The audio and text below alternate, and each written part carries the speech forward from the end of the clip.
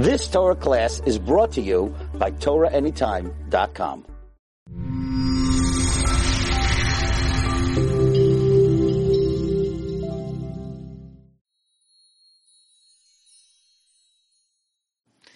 At the end of Parshas Pinchas, we read about all the Yomim Tovim: Pesach, Shavuos, Rosh Hashanah, Yom Kippur, Sukkot, one after another.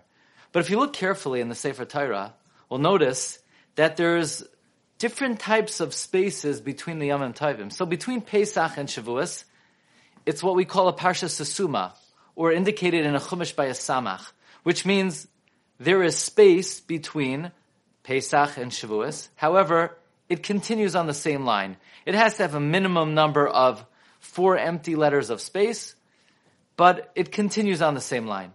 Between Rosh Hashanah and Yom Kippur as well, Parsha Sesuma, where there's a space, but Yom Kippur continues on the same line. Same goes for between Yom Kippur and Sukkot. However, between Shavuos and Rosh Hashanah, it's what we know as Parsha Psucha, a pei, an open Parsha, where the Yom Tov of Shavuos ends, and Rosh Hashanah does not begin until the next line. It's called Psucha. It's open. There's a space. There's a gap. What is that space for? Are we waiting to fill something in at that interval? Says the Rishnar, indeed, we are awaiting to fill in the gap.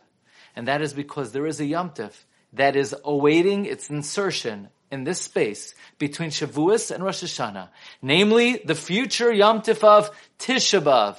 Tisha B'Av, we know in Megillas Eicha, is called a Moyed. Kara Olai Moyed Lishbar Bachurai. An appointed time, but literally a festival. Tisha B'Av now is the most mournful day of the year, but we await the great day that the Tzom HaChamishi will be transformed into a Yom Tov for Klal Yisrael, and therefore there's a pei, an open space in the Sefer Torah, awaiting the Yom Tov of Tisha B'Av. So even today, we don't say Tachnun on Tisha B'Av, because we feel the latent Yom Tov element of Tisha B'Av. Even today, we will not say Tachnun Erev Tisha B'Av. Even nowadays, we already feel the Yom Tov quality of Tisha B'Av. Now, how will we read Megillas Eicha when Mashiach comes? It's such a mournful, sorrowful Megillah. How will we read it in the times of the redemption? So I came across a wondrous commentary of the Ben Ish Chai on Megillas Eicha, where he presents that Eicha could be read as a cheerful, positive Megillah. Few examples on the first pasuk. Eicha yashva vadad. How she sits alone. Literally, it seems very painful that Yerushalayim sits alone without her children. But the Ben Ish Chai interprets that this is a great prophecy and a great compliment to the city of Yerushalayim. Because every city in the world is somewhat dependent on import for its success. No city in the world has all the resources that it needs in the city.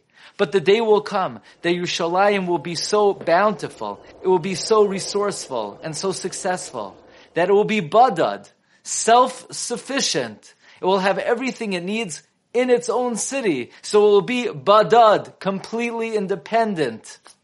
And you'll say, well, maybe it's because so few people will be living in Yerushalayim.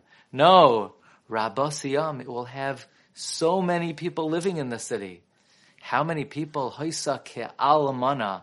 Literally ke'almana, like a widow. Says the Ben Ish Chai, the word ke'almana could be read almana, cannot be counted. And we go to the 6th pasuk. Vayetzei mibas kol hadara. All of the glory left Sion. Literally, all of the greatness and all the grandeur has left the city. However, the Ben Ish Chai interprets that this is a great positive prophecy.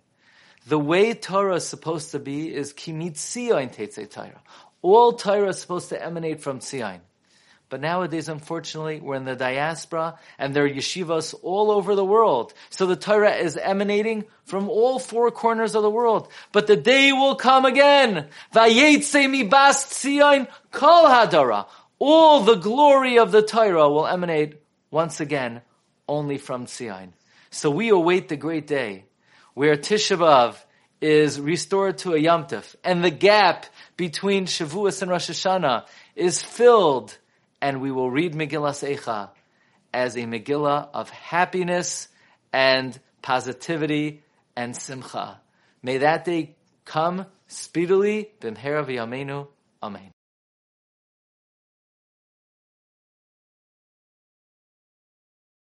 You've just experienced another Torah class brought to you by TorahAnytime.com.